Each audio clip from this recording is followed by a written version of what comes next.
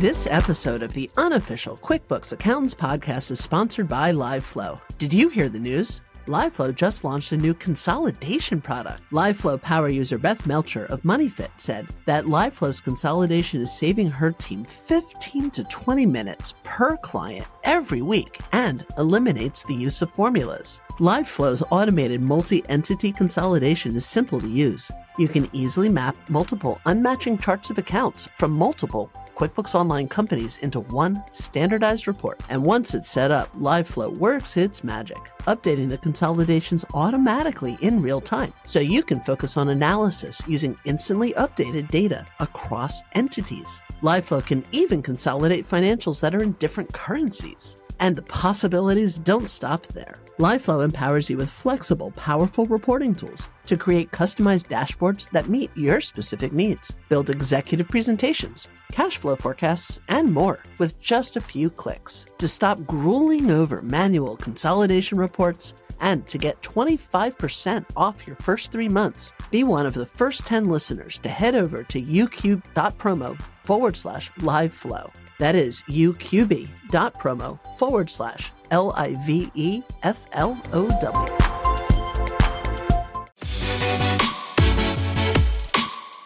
Welcome to the unofficial QuickBooks Accountants podcast.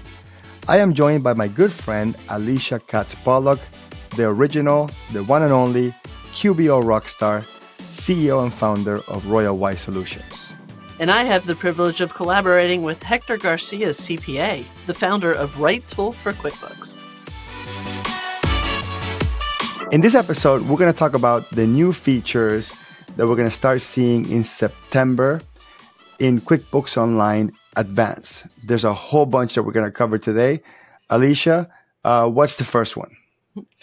So the first one that caught my eye is the new fixed asset accounting. And, we alluded to it. This is the return of the cliffhanger. And so fixed asset accounting has been something that's been missing completely in QuickBooks Online. And there is a fixed asset manager in QuickBooks Desktop, but interestingly, they're deprecating it except for Enterprise. So their trade-off was to bring it over to QBO. And there's some cool things about it. You actually have different depreciation models, so it's not just straight line depreciation. You can decide if you want to book it monthly or annually, and you can even enter in several all at a time.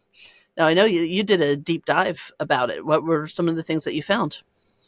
Okay, so the fixed asset manager actually works very similar in terms of mechanics, look and feel, and UI as the revenue recognition feature in QuickBooks Online Advanced. So if you used it before, right? If you used it before, you can kind of imagine what I'm saying. If you haven't, then it's really difficult. You kind of have to play with it first. But essentially, what the feature does is it first allows you to create your asset. And one thing that's really important is this fixed asset manager is for you to just contextually is for you to track depreciation. But not for you to do a journal entry every month or every year manually. Is for QuickBooks to automatically post that journal entry to depreciation for you, and it be varying if it needs to be year by year depending on the type of depreciation method. But I do want to add that this is not tax depreciation, or at least the first version of this is not tax depreciation, it's GAAP depreciation. So you're not going to see like the option for 27 and a half years for real estate, because it's a tax concept, not a GAAP concept. It allows you to depreciate assets all the way to 50 years. So you can go to, from the traditional 3-year assets all the way to the 50-year assets. And there's not that many 50-year assets, but that's the range that it allows you to put the number of years. It will not suggest to you what it is. Like you won't put their computer and say, oh, the computer should be 7. Like you need to know it's 5 or 7 or 3 or 10. Like you have to put the number in there. It will ask you if you want to do straight line or double declining. So you get to choose the depreciation method itself. You put the original dollar amount of the asset that you're going to depreciate. But one issue I found immediately, and this caught my eye immediately, is there's no space for you to put the salvage value. And in GAAP depreciation, you're supposed to put the purchase price of the unit and then the salvage value, and you only depreciate the difference of the two. So knowing that QuickBooks did not put a box or a field for salvage value, What you need to put in there essentially is the net. So the purchase price minus the salvage value. That's actually part of the process that you have to do. Now, in tax depreciation, that's not a thing. Okay, the salvage value is always zero. So this might confuse some people that might understand how depreciation works in tax, but not so much in GAAP. So that's what the fixed asset manager does. That's what it's meant to do. So after you create the asset, it shows you a schedule of how these things are going to be posted. Now, is that terribly obvious to the user that these journal entries are going to be posted in the future? So once you create the asset in the fixed asset manager, nothing happens in your accounting. Like nothing gets posted anywhere. Nothing happens at all, which is probably a good thing anyway. But nothing happens at all. If most people go, what did I just spend an hour adding all my assets for? Well, remember, after the day that you posted it, at the end of the month, at the beginning of the month, QuickBooks will automatically post journal entries for you. For past data, accumulated depreciation all the way up to the day that you created the asset. And if you're doing it monthly, so let's say, for example, you enter the asset on September 2nd. So all your depreciation up to, assuming you do monthly, up to August 31st, has to match what QuickBooks will tell you is the accumulated depreciation amount. And QuickBooks will actually tell you, this is it. Like you can't change it or modify it. Like it needs to match theirs. And then you have to go back and check your manual processes of tracking depreciation to make sure that it's the same number. But anyway, any past entries of accumulated depreciation, you have to have entered already manually. So this asset manager will not go backwards and post last year or year to date. It won't post anything. So original purchase date, that would have to come from a natural transaction. Prior depreciations, that would have to come via a whole bunch of monthly journal entries or a one lump sum journal entry for the year or up to the period that you enter the asset. Now, one of the things to realize about that that's really important is that it's not actually going to put the value in the fixed asset at all. Because like you said, you have to actually purchase it. Did you purchase it with cash? Is there a loan involved? And so you're going to have to create the fixed asset based on how you actually purchased the asset. One of the things that I like about this is typically when I'm looking at the balance sheet, when an accountant has just been making the journal entries, is that there's just one lump sum for all of the fixed assets based on the taxes. And I like this because personally, I want to be able to see the net book value for each of my fixed assets. So I'm going to really enjoy seeing the individual valuations and not just this one giant lump sum that came from a journal entry. So I'm hoping that they dial in the things that aren't quite working about it so that it really is a valuable asset to QBO. True. This is going to be a moving target anyway. Like they're going to release the first version, let people criticize it, break it down, tell Intuit what's wrong with it, and they're going to make it better and better. Look, when they first came out with this tool, I did a video where I broke down all the things that I thought was broken with it. And I realized after that I just didn't understand it. Like I thought it would do something, and it turns out that you just have to create it and be patient until it actually does something. And part of software design is making it very obvious to the user what's the purpose of what they're doing. Generally in accounting, very, very rarely we'll do like a bunch of work and then the balance sheet and P&L hasn't changed. Don't right? change So, at like, all. so we don't get that immediate feedback, that immediate reaction to see if we did it correctly. So this is one of those tools that you're sort of like setting up for the future. This episode of the unofficial QuickBooks Accountants podcast is sponsored by Timesheets.com. You already know what Timesheets.com does, but today I'd like to talk about what Timesheets.com doesn't do, because sometimes that's just as important. For instance, Timesheets.com doesn't charge a base fee and only costs $5.50 per user, certainly not $8 or more. Also, Timesheets.com will never market to your clients because they respect that private relationship. And Timesheets.com doesn't answer your support calls with an automated phone system, nor will they transfer you from person to person while you're pulling out your hair trying to close payroll on time. Those are just a few important things that Timesheets.com doesn't do. And right now, they are offering the unofficial QuickBooks Accountants podcast listeners 2 full years commission for each new client you refer, or 2 free months of service. Your choice. Head over to uqb.promo/timesheets. That is uqb.promo/TIMESHEETS.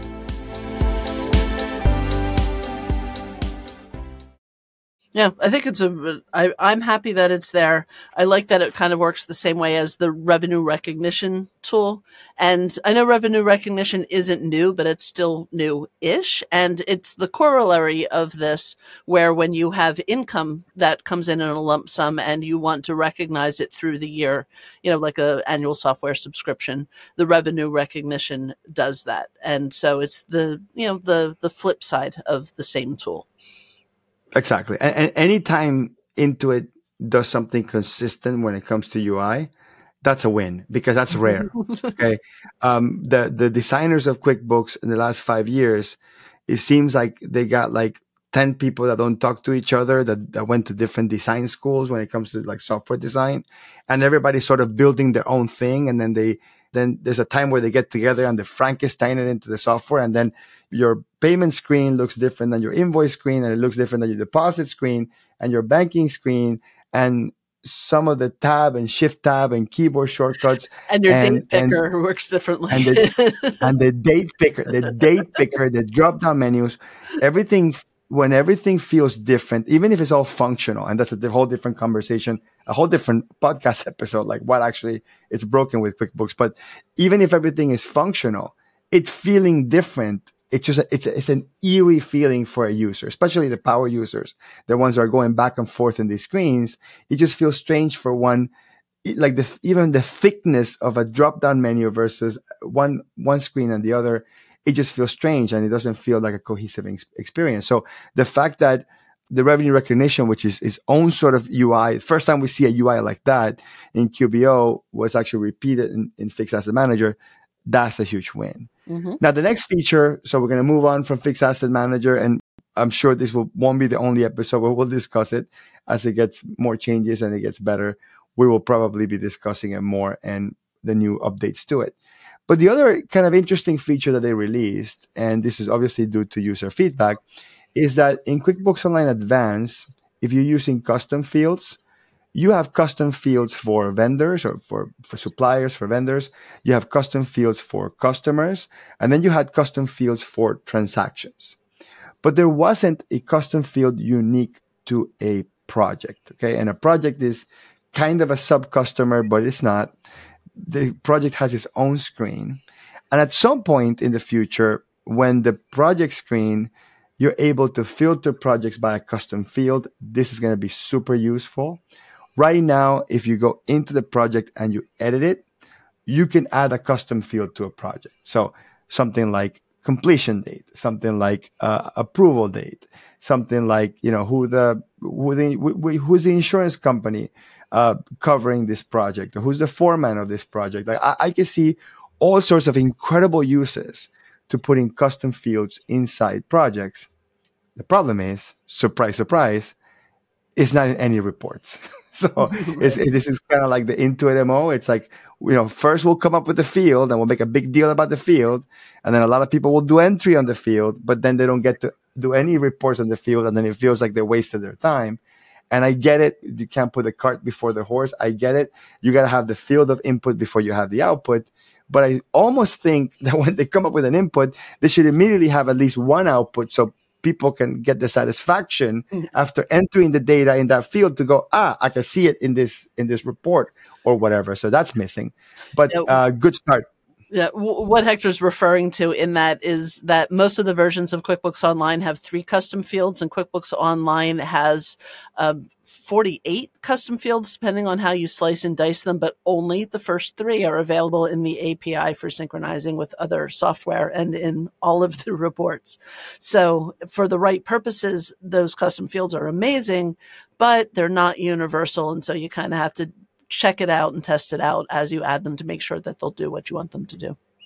Yeah, the one thing about that is not just the API. So yeah, for sure, the API, that's one really important piece. I want to have those custom fields in the API. But in the new custom reports in QuickBooks Online Advanced, and we discussed that in one of our previous episodes on how that made leaps and bounds in terms of for a QuickBooks Online user wanting to pull custom reports. It's a great tool. You can do tons of awesome things. And even beyond the 3 custom fields, you can actually pull them in the new advanced report feature, but not these brand new custom fields in projects. So it's like, it's very nuanced and very specific. So it's not just the API thing. It's also in the normal reports. It's just not there, at least not yet, not as of the date that we recorded this episode. Alicia, I heard you talk about maybe something you saw on a webinar or you read somewhere, the custom form styles that we can upload our own PDFs to QBO because of AI. It's coming back. What is that all about? Yeah, back in the day, up in QuickBooks Labs, there was the option to be able to take a Word document or a PDF and upload it and then map the different fields for your invoices or for your sales receipts. What that meant was that somebody who was new to QBO, if they had Word estimates or Word invoices that they were using, they didn't have to let go of those and get locked into the custom forms that didn't really have a lot of flexibility. And especially my designers, like a lot of my design and builds were like, I don't like these forms. I want to be able to use my own. So they used to have it, but not a lot of people were using it. And, as we know, if there's not a lot of users or a lot of adoption for a feature, they'll pull it back out again. So they have announced that they have solved whatever issues that they have solved, and they are bringing them back again. So they've said that it's going to be in QuickBooks Online Advanced. I'm hoping that at least we can get it in Plus, because boy, do we need it. But the idea is that you're going to be able to take an uploaded document, map the fields. It'll have more than 3 custom fields, and you'll be able to add fields to an invoice. You'll be able to remove fields you don't use from an invoice, like those shipping fields that we don't use. Boy, do I want to take those out. And you're going to be able to rearrange the locations of the fields. So it's not just turning them on and turning them off, but just like Desktop has the form designer, you're going to be able to customize the form more than you can now. So I was really excited to hear that. It was unexpected. I didn't expect to ever see that feature come back. And what's the AI take? Because I think they said because of AI, we can do it now. Like, what exactly do you think they I mean, we haven't seen it yet. So obviously we're speculating. Right. But why because of AI? I think what it means is that there's consistent fields that are in all forms. And I think they have a way of visually identifying what it is so that they can make suggestions for you. Because that was the problem with the old one, is that it was completely manual. You had to click, you had to put in the field, you had to resize it, you had to say what it was for, and you had to do a lot of coding. And so now I think they're going to be able to take care of a lot of that for you and make blanket suggestions that you just have to refine instead of doing the whole thing from scratch.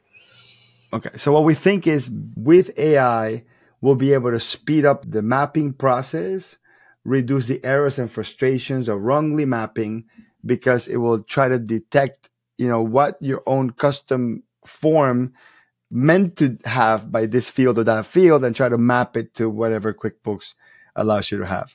That's interesting.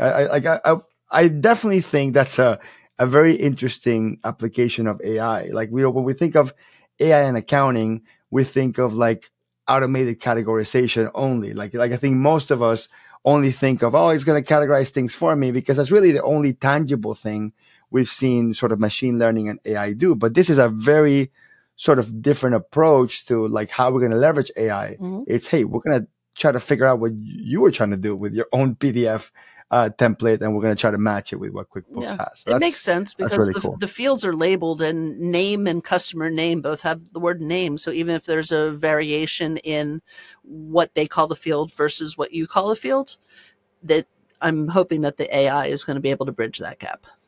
Agreed.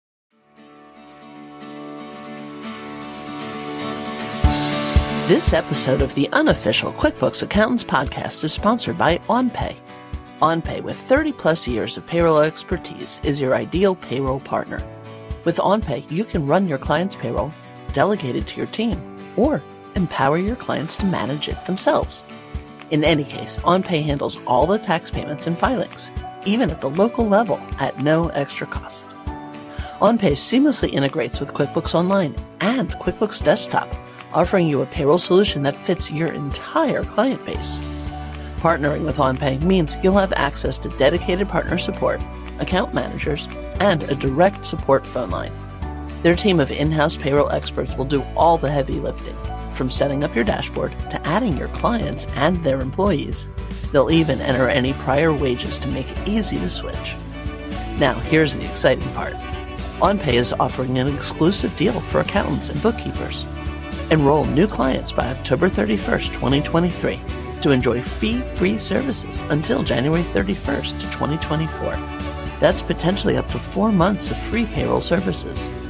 To seize this incredible offer and to get up to 4 months of free payroll, head over to uqb.promo/onpay. That's uqb.promo/ONPAY.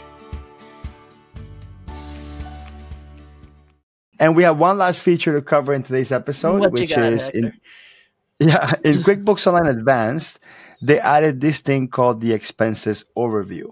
And if you're trying to paint the picture for you, because this is a podcast, not a webinar, but for a very long time, you've been able to see in QuickBooks Online graphs that are mostly having to do with like sort of sales trends. Like the dashboard has, sales trends and sales by category, sales by class, that sort of thing. And then the cash flow overview or the cash flow planning, again, sort of mostly sort of focused on, sort of where is this money coming in? Where's the income coming in, and more visual representations of that. In QuickBooks Online Advanced, they added this thing called the expense overview, which is basically a dashboard for all your expenses, where now you get to see sort of a graphical representation of where all your money is going. So like pie graphs and graph charts of your expenses based on purchase item, based on expense category, cost of goods sold category, all of that stuff. So the first version of that has been deployed into QuickBooks Online Advanced. So if you go into expenses and click on overview, you'll be able to see that. And as this feature gets more sort of functions and utilities, we'll cover more and more with that. So, all right, so that's it for the episode. Alicia, what's going on in your world? Well, I am excited to announce that I am having a guest instructor come to the Royal Wise Owls on September 26th. Tanya Hiltz from Canada is going to be doing a 2-hour course for me on value pricing. And so the idea is that if you're a bookkeeper or an accountant who is billing by the hour, you're limited. You only have so many hours, so there's only so much money you can make. So it really takes a transformation in how you're thinking about your services, whether it's charging by the value to the customer or doing subscription based so that it's just a flat rate every month. And so Tanya is going to be joining us. And if you are interested in coming and taking a class with the Royal Wise Owls on value pricing, go to royalwise.com and click up on the calendar. And again, the class is on September 26th. And Hector, what do you have going on in your world? My world, Alicia, is two things. Is RightTool, the app that I developed for QuickBooks Online, and my conference again in Miami. So the creative business model for accountants, outaccountant.com. We still have 12 tickets left to sell in the Miami conference. If you want to come in and help you revolutionize your business model as an accounting professional, check it out, outaccountant.com. But I do want to tease out a couple of new features we posted in the September version of RightTool, Alicia, and I think you're going to get excited about these. Okay. And we're working a lot inside banking, inside bank feeds. So one of the things that we got, one of the feedback that we got from people is it takes a long time when you download a transaction from QuickBooks Online and you are trying to create a brand new vendor on the spot. Most of the times we'll read the memo we downloaded from the bank. We'll try to discern that, manually type it in the vendor window, in the payee window. Then we'll click on add vendor, and then we click on save on the next screen. So it's like sort of like 2 or 3 clicks and on top of the typing. In some cases, the actual clean vendor name will be in that line description, but it won't be in the whole thing. It would be somewhere sort of in the middle. And what we did is the ability for you to select just a small part of the string. So let's say you have something that says Miami, Home Depot 3455. So obviously Miami and 3455 you don't need, but Home Depot would be just select Home Depot. And generally you would select that and you would copy and paste that in the payee and then create the vendor from there. So what we did with WriteTool is we have a little utility where you select the text you want, you click one button, and WriteTool will basically copy and paste that into the payee, also click on Add Vendor, and also click on Save for you. So basically 3 clicks all automated at the same time. So for those creating new vendors on the fly, where the vendor can just be taken from the description, that's going to help you quite a bit. There is a potential problem with that, which is it doesn't really look into to see if there's similar named vendors, right? So if there's a similar named vendor, you could create a duplicate vendor. So the advantage of not using this tool, just manually going into payee, clicking the drop down and start clicking HOM to see if Home Depot or the Home Depot or some variation of that is in there, you can select it instead of creating a duplicate vendor. So you have to, depends on really on your workflow, you have to decide if that's a good utility for you. I mean, we're getting already awesome feedback. And I know that for the type of accounting that I do, brand new customers, write up for the whole year, I don't care too much about duplicate vendors. And if I do, there's a merging tool. So, I mean, we just go back and merge that. I think the time savings for that is huge. The other tiny feature, and this one particular is available in the free version, is called the Google Memo link. And essentially what we did is we added a little button that says Google Memo, where it basically takes the string, this is the same sort of concept, memo or the bank description that came in from the bank feeds. And it basically opens up a new browser window for you. It's a little bit smaller, so it doesn't close out your QuickBooks Online. And it basically copy and paste that string into Google and does the Google search for you. So it's just saving you a step. And what's really cool about that is the logic is the same. So if you only select a small piece of that string, somewhere in the middle, somewhere in the end, somewhere in the beginning, and then you do the Google Memo, it only searches that particular piece. So like these are like the tiny little minutia things that we're working in WriteTool. We're trying to like find this little sort of loopholes on how to like hack 1 click or 2 clicks from the day-to-day sort of bookkeeping use for QuickBooks Online. Oh, that's a great use for it because I'm looking up those all the time. The description's never quite what I want it to be or never quite complete. So both of those are great solutions. Thanks for adding them. No problem. See you in the next one. This podcast is independently operated and is not affiliated with or endorsed by QuickBooks or Intuit Inc. Any reference to Intuit and QuickBooks products are made solely for the purpose of discussing the topics related to the company and its software.